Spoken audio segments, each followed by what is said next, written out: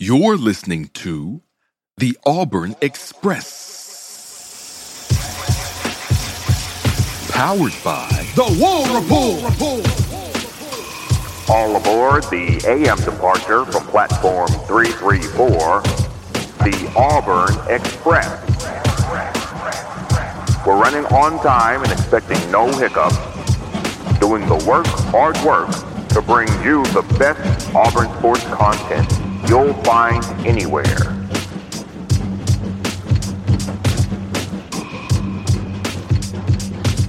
What's up, War Report family? We are back with another great edition of the Auburn Express, powered by the War Report podcast. It's Wednesday, as always. I got my girl Brandy Mack and my dude Auburn Memes here with me to talk a little bit about the Auburn quarterback race.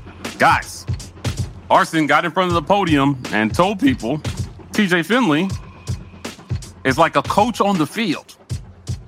So there was a feeling that Zach Calzada might have been winning the quarterback race. It turned out maybe he was only winning the social media quarterback race.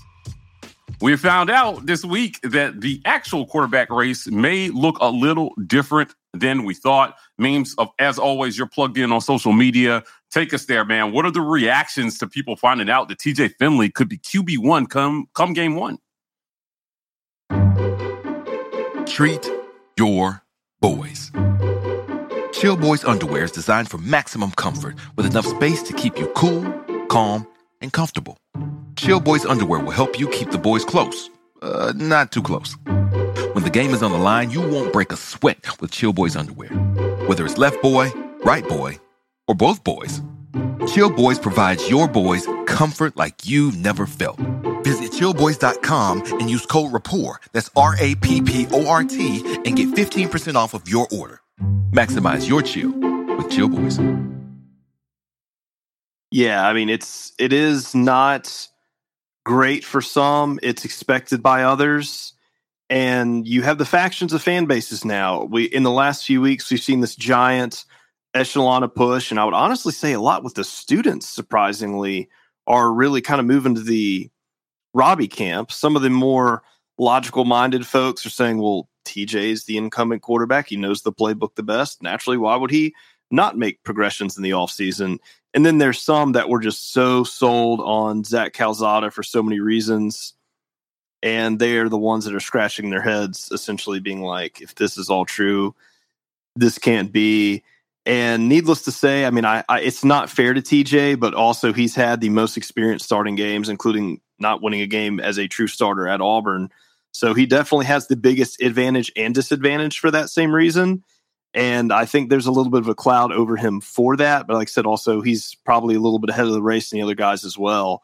So the romanticized idea of Calzada, I think, kind of has him in people's minds maybe a little bit further than he is. And Robbie is just a true dark horse. And let's not forget, when we talk about this a little bit later, Robbie was the highest ranked out of high school, both of them by a pretty long shot. So from tangible standpoints, you got to remember, from just raw quarterback ability, there's a factor for Robbie as well. And I think a lot of this is a mental game and is not necessarily coming from the coaches. I really think this is what happens when you have a true quarterback battle. Brandy, from an odds-on perspective,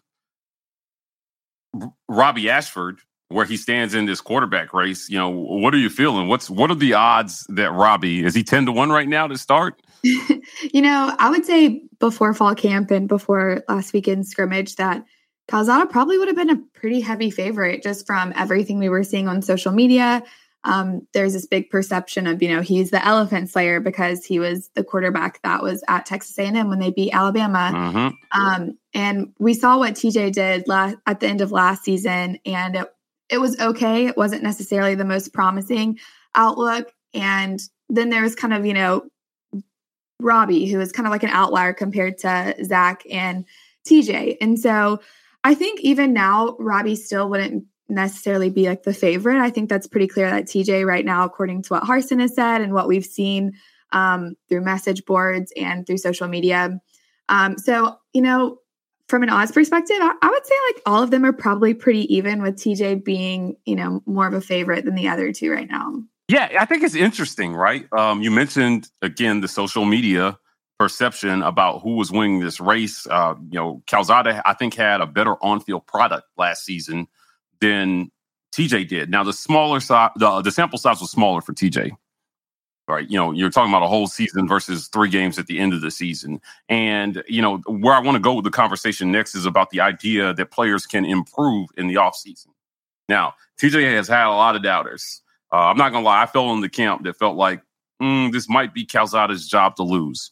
Harsin has been pretty neutral on all the QBs all the way through SEC media days. But this is now the first time we're hearing from him that, hey, man, TJ has improved greatly. We're hearing that from other players. What about this perception, guys, that a player can only be what we've seen in the past, and any expectation of an exponential jump going from year to year is something that is foreign, it feels like, to our fan base?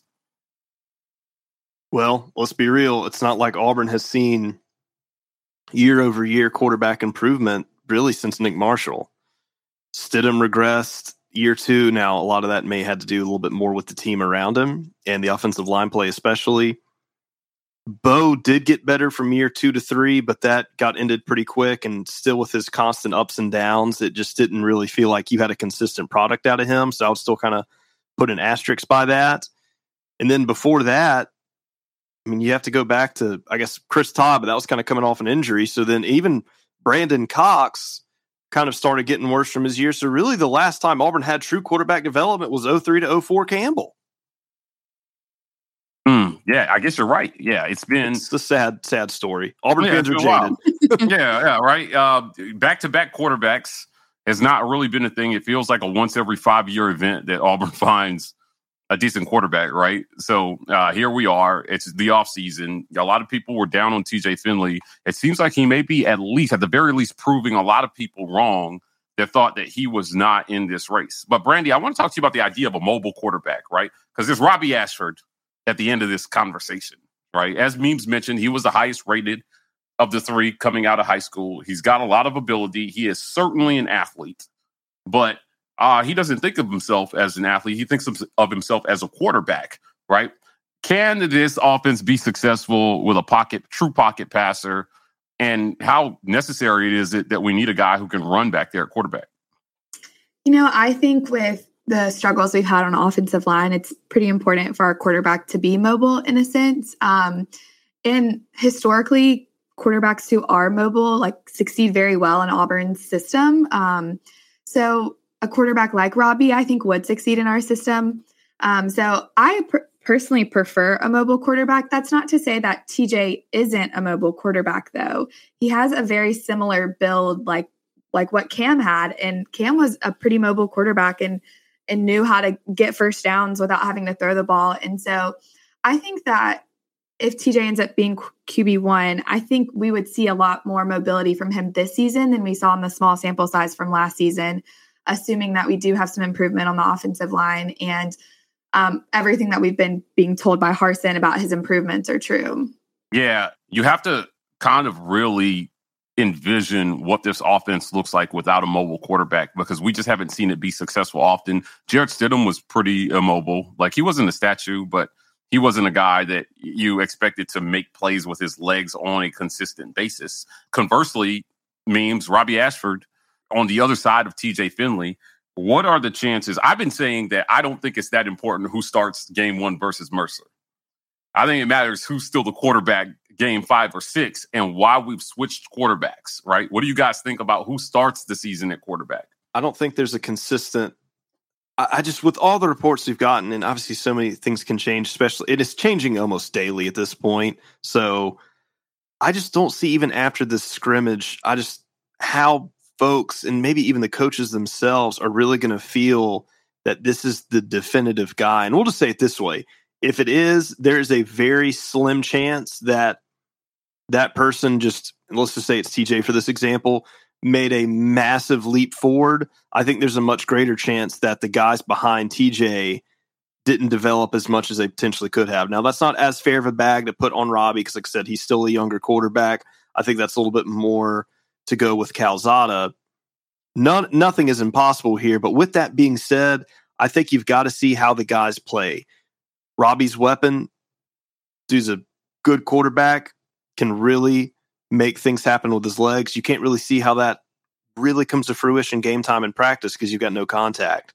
So you might see a completely different guy out there come game time, and you've got to let these guys get some, and it stinks to say because you really want your QB1 to get that development, but I think you really got to run the risk to say, hey, we might have a starter and this guy's going to get the minutes, but these other 1 and or 2, depending upon how the race looks at that time, like you need to get out there and really show us what you can do to make sure that we need to close the chapter on this race. And I think that's going to probably be a good thing for the coaches, and it's going to be probably help the fans rest a little bit easier to just make them feel like they're part of it. But also on the flip side of the day, like we got to remember, like if we don't see that come time game, we really have to trust these coaches to know what they're doing. And if they don't showcase multiple guys, that means that it was not very close. And if the guys coming in at garbage times and not getting really meaningful reps during that game, there's probably a good reason for that. And people love the second string quarterback, but everybody just cried for Gatewood to play. And we saw how that happened. And in years past, when it's been a similar narrative, I mean, D Davis, same kind of thing. Sometimes the coaches actually know what they're doing, and what we want to believe isn't necessarily what needs to happen. Well, let's challenge that for a second about the coach really knows what he's doing, or the last coach just never had he couldn't develop a quarterback, so we never had a capable backup, whereas other schools could actually go to their backup at any point, right? I think that was more the case, was they misevaluated Gatewood. So, yeah, I mean, I don't know how much I can give Gus credit for going with Bo over Gatewood. You recruited Gatewood. You recruited a guy you couldn't play. Right. Well, yeah, the evaluation's a problem for sure. There was a lot of evaluation issues from Malzahn's staff when it came to quarterback. I mean, Jeremy Johnson, Kyle Frazier, Joey Gatewood, like there's more on the list there too. So I agree with what you're saying there, Mike. And I think this is a different situation than when Gus was there, probably at any point of his tenure, because the transfer portal is now having a much larger effect on things like this. So I think that's pretty interesting too. Yeah, for sure. I don't think, we haven't had, the fact that we haven't had capable backups, again, to me is more of the indictment on the coach than the fact that he stuck with the guy that he picked, because that guy's not playing well either. So it's just, hey, man, damned if you do, damned if you don't. We don't have a backup, so we've been asked as fans just to accept it.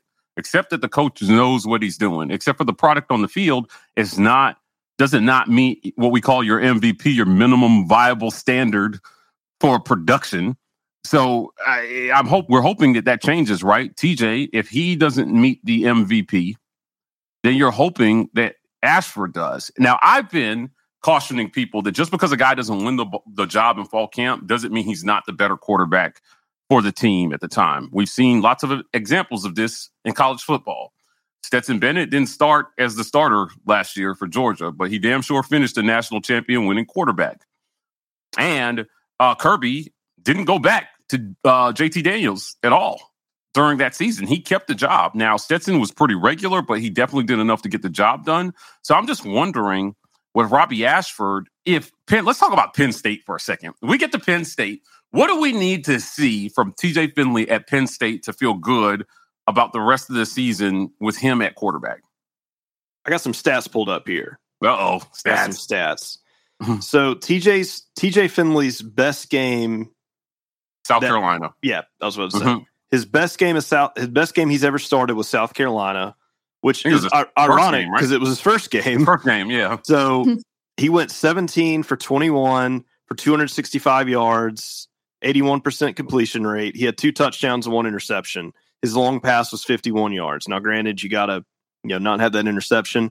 He also had 8 attempts for 24 yards rushing, and he did not get sacked a single time. Now, South Carolina was not good in 2020, which adds more salt to that wound because Auburn proceeded to lose to them that year. Yeah, our quarterback shit the bed versus South Carolina. So right, but I think holding that against TJ. I think you take that interception away, and you're going to need to see a game like that out of TJ, where positive rushing yards, really high completion percentage, very accurate.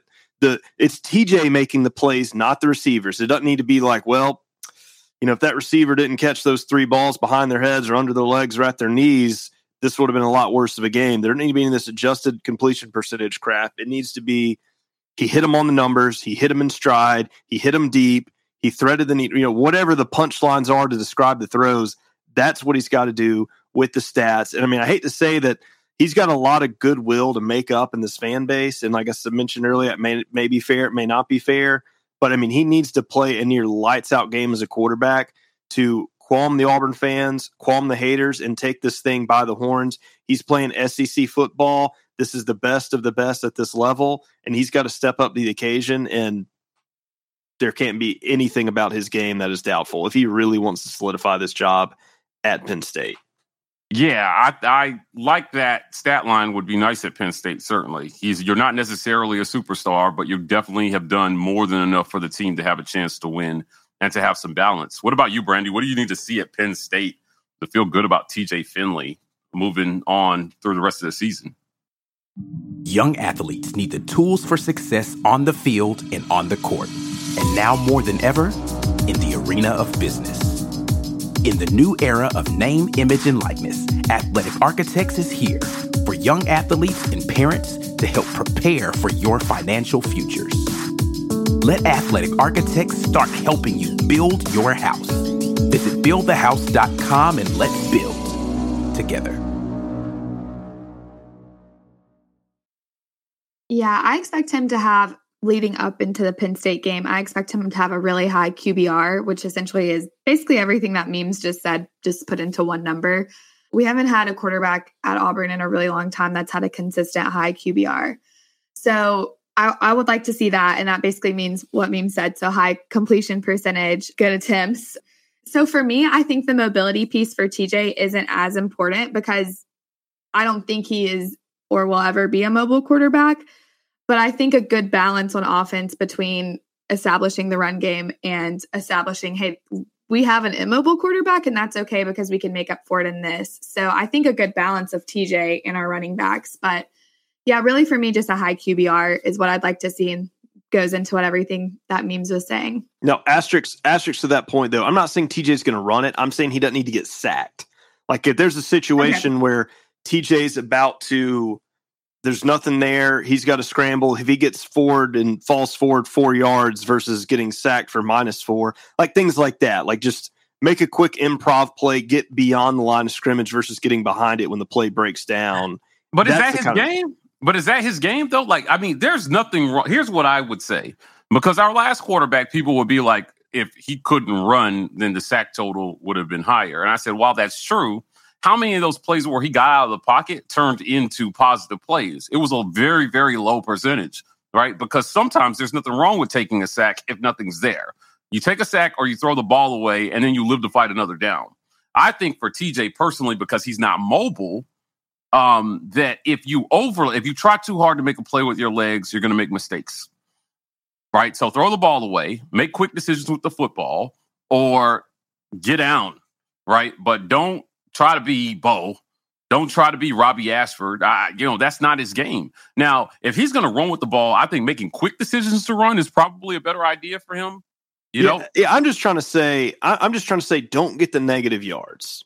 If you can't get back to the line of scrimmage, if possible, if the play breaks down. And like I said, we know this isn't his game. This should be a pretty rare moment. Hopefully the offensive line does not put him in situations to where he is having to survive with his feet or make very dangerous throws. So hopefully that'll be a non-factor. But TJ does have the reputation of not being a very mobile guy. He got the statue stigma around him. And he does not, he got sacked 6 times versus Alabama, and he was sacked once against South Carolina, once against Mississippi State, and once against Houston, which those 3 are not necessarily your, minus Alabama, of course, but that was the 4th, I should say. But that's not your toppest tier of talent. Even got sacked against Georgia State. So start a game without getting sacked. That would be a great, I think, let's see here. The only game he had where he didn't get sacked was that South Carolina game at LSU. At LSU, the South Carolina game, and the Texas A&M game then as well. He got sacked 4 times against Alabama when he was at LSU. So, that's a total 4-6. So he's been sacked 10 times in 2 games by Alabama. So the issue is like when that talent gap is as big as it is, that right there is going to essentially cost the game from either just awareness time or not making something happen. So all I'm trying to get at is just try to avoid the negative yards. And maybe that's too wishful thinking on me. Maybe I'm expecting too much out of TJ. Just avoid the negative yards. I'll tell you this. I think most people are shocked when they find out how much the top quarterbacks in college football get sacked. Quite a bit, right? Jarrett Stidham in 2017, 35 sacks. He got sacked a ton, right? That's like 3.1 sacks a game that he took. Joe Burrow in his Heisman season, 38 sacks. He got sacked 38 times, and nobody remembers it because they remember the good, positive plays that he made, right? Because after that sack, he makes the right decision the next play. So, sometimes the sack is appropriate. I think I would like to see him play the game like Will Rogers at Mississippi State, right? There's a quarterback that doesn't get sacked a ton memes because he doesn't hold on to the football at all. He's a quick release guy, so it's drop back and out for him, and so he doesn't get sacked. So you rarely see those negative plays that you say you don't want to see because he doesn't hold on to the football. What I think TJ struggled with was, for whatever reason, it felt like time had slowed while he was going through his reads. And when a quarterback just holds on to the ball, it makes him taking those sacks unbearable, right? Like we're like, oh my God, do something. Run, do anything, literally, but stand there because we know you can't run. And you're doing the only thing that you absolutely positively can't do. Now, I agree with you on the sacks because he took a sack in the Iron Bowl that likely cost us the game. Took a sack in the Iron Bowl, it really put us behind the chains. And so because that was the one that got us out of field goal range. Oh, yeah. Mm-hmm. Cost us the game, right? Like, so I would say knowing when it's appropriate to take a sack, and then reasoning, because these guys have split second, right, to reason, I can't take a sack here or I'm going to cost my team points. Let me throw the ball away quickly. That's the play that Harsin is trying to get through to the quarterbacks, that it's okay to make to protect, our chance to score on offense or to protect field position, right? So that's what I would like to see from TJ is just, throw the ball away, understand when the sack is appropriate and when you absolutely cannot take one. I'll give you another example of just situational awareness is what we're talking about. 2020 against South Carolina, when our quarterback crapped the bed against them, it was 4th and 9 from like the 12. So there were only like 12 seconds left in the game or something like that. It was not a lot of time. So forgive me if I'm off on how much time's left. There were a few seconds left in the game. And there were only 2 real options on that play to extend the game, for us to win the game, essentially, versus South Carolina. We needed Bo to make a quick throw for a first down because we know now, after Saban complained after that one Iron Bowl, you need at least 3 seconds to spike the ball. There have to be at least 3 seconds on the clock. Clock stops on first down, so he needed to make a quick throw. Or the only other option, because an incomplete pass on 4th down means the game's over, is to throw the ball in the end zone no matter what. Because the game's over. So you need a touchdown. This guy took off running from like the 20. And I was like, what? There's 0 chance you're going to make. That's the one thing they're not going to let you do is run from the 20-yard line into the end zone. He gets tackled in bounds and the game's over, and I'm breaking things in my apartment. My dog is terrified that things are just not good in life because our quarterback just didn't understand the situation. And I part blame him, but I put a lot on coaching in that situation. I think before you send a quarterback out there, right, he has to know, hey, brother, here's the one thing you can't do on this play. Give us a chance. So I think to surmise this all up is like, TJ is definitely going to have to win it up here. And for those who aren't watching on camera, I'm pointing at my brain. He's got to be a smarter quarterback. I mean, he's got the physical size, maybe not necessarily the physical athleticism. And you look at a guy like Peyton Manning, how does he make up for that? He's a film freak. Yep. He can read defenses like a book. And he is very aware of the time, the signals. the shifts, just everything, where the guys are supposed to be and everything around him. And from the reports we're getting, that seems to be why he's doing well in this race right now, is he's the leader. He's the knowledge. He's got the playbook. He's moving people around. And that doesn't seem what the other guys are really getting at. Once again, the advantage of him doing it longer. But if he really can take strides there, that can get the rest of it. Now, the arm, the throwing and the actual mechanics, that's a whole different story. And there's tons of things flying out about all three guys for how that's looking in practice. But for TJ, he definitely, if he's not developed mentally and as a leader, then it's going to be a long, cold fall. But I think just from what I'm hearing from the optimism, the optimistic side of me, right, is that hopefully that is a stride TJ can take, because he's going into this offseason, the spring, fall, and summer. You hear him talking, he's talking like he's QB1, and there's a lot to be said for that energy. Go with that moxie, go with that confidence.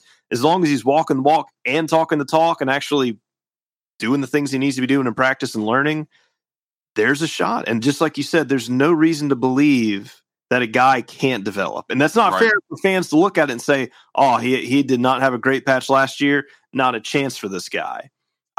Statistically, he did put himself put you backwards, but also it's not, Joe Burrow in 2018 was not a good quarterback. Right. He won Heisman in 2019. So it's not like these stories are unheard of.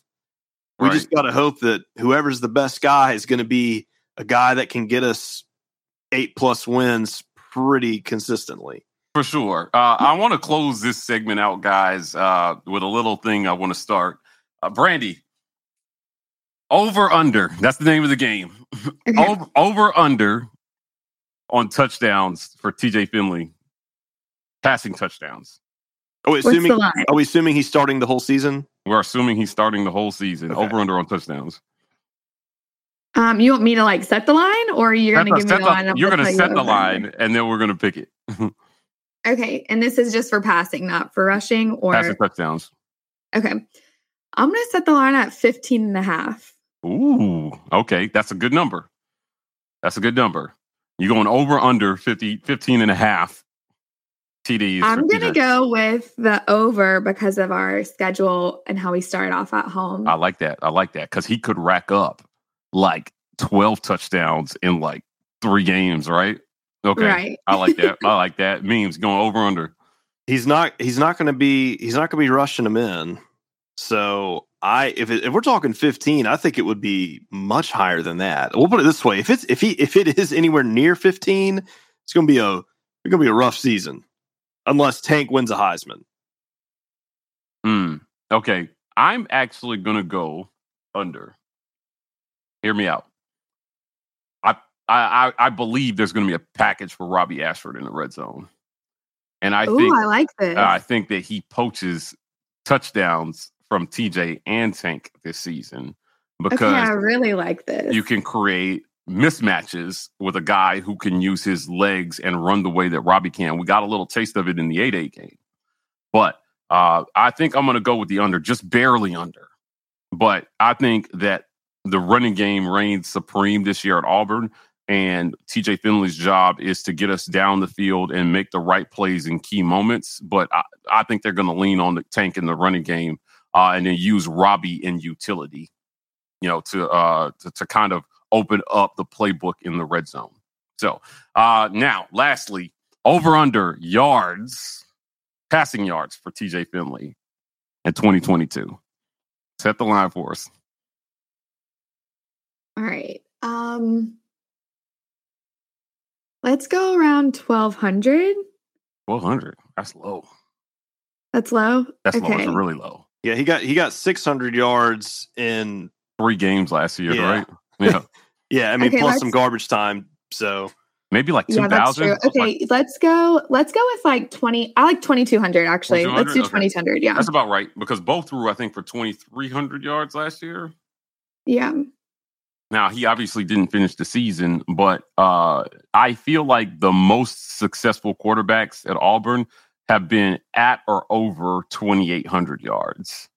But if to my point, if we're leaning on the run game, 2,200 might be a good line for this. Yeah, and just thinking the first few games at home, trying to figure out who really is QB1, So that may give more opportunities for Robbie to rack up some yards there or potentially Zach. Yeah, especially if you're having a QB rotation because let's be real, a lot of these guys pad their stats in some of these games.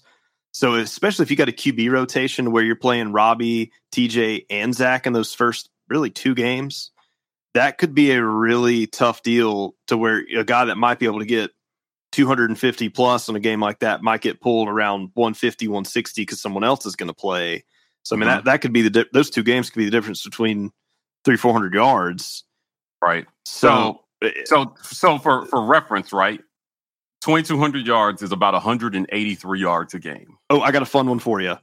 Calzada at A&M last season got 2185. Okay. So that's an interesting little number. Yeah, is it a number? But he also didn't play the full season either. I think he only a game and a half. Yeah. That's true, yeah. Only a game and a half. So I like the 2,200 as actually a really good line. I'm going to go with the over. I don't think it results in a ton of touchdowns for him, but I do think that if we are better at catching the ball down the field, and we've been hearing a lot of things about Camden Brown guys in these practices. Yes. Holy crap, man. We saw some video of him catching a touchdown pass. I think that an improved deep ball means more passing yards on less attempts in 2022. Yeah. So I'm going to go with the over 2,200 yards. I am, because we need it. If our quarterback throws for less than 2,200 yards, it's going to be a rough season. So yeah, I agree with that because I think if we can bring back the slant, which everybody wants the slant, get the wheel route back in here, and that's a TJ can hit that one. That's something I think a lot of people feel confident in, even though we just practiced some of the good things last season.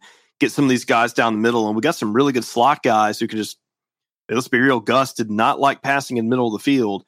Getting that back into the game, keeping linebackers on the other team honest, and just getting those little 5 to 10 yard just chip passes up there, go up the field, and then just punch it in the end zone with the running game. I could see how he could get the over on the yards and maybe necessarily under on the touchdowns in that scenario. And I think, let's be honest, Bobo wanted to pass the ball way too many times. TJ Finley had 51 completions for 91 attempts, and the 3 games started was 37, 26, and 32. I don't think TJ needs to be throwing over 30 passes. Like, he needs to be in the mid to high 20s on attempts, and let's hope pretty close to that on completions. But if we're talking 30 plus attempts, that's probably not good for Auburn. Yeah, I felt the same way last year, though, too. I thought that was true for Bo. Like, no, 100% was true. And the year before, because that's what Morris wanted to do, is just get less, just quit passing the ball so much, run the ball, and when you do pass it, make sure it's efficient passing, and therefore, you control the game clock a lot better, too. So just, I want to really, I'm just trying to talk myself, and there were a lot of, like, this is going to sound so stupid, but like, this is where I am mentally. I'm trying to convince myself that like all the offensive problems were Bobo and all the offensive goods were Harsin. And like, wouldn't that be the most like wishful thinking? I like thing it. Ever? I like it. Brandy, over under. I'm going with the over, just barely the over though. And I'm going to say that this is more of a testament to the improvement in our wide receiver core than it is to TJ being QB1 if he is. We, like you said, Camden Brown, we've seen so much hype around him and so much just really great things being said about him. I think the talent is more improved than last year too, like Coy Moore, for example. And our tight end room is stacked and loaded. So I think we're going to have a lot less drop passes this year. So I'm going to go over there. Just like, I think he's going to finish around 23 to 2,500 is kind of where I'm imagining he finishes if he is QB1. All right. Well, listen, we hope not only are we over on the things that we just mentioned, but I think we're all wishing for the over on wins this season. As always, I want to thank Brandy Mack and Auburn Memes for joining me on the Auburn Express, powered by the War Report podcast. It's Wednesday. Guys, until next time, War Eagle. War Eagle. War Eagle.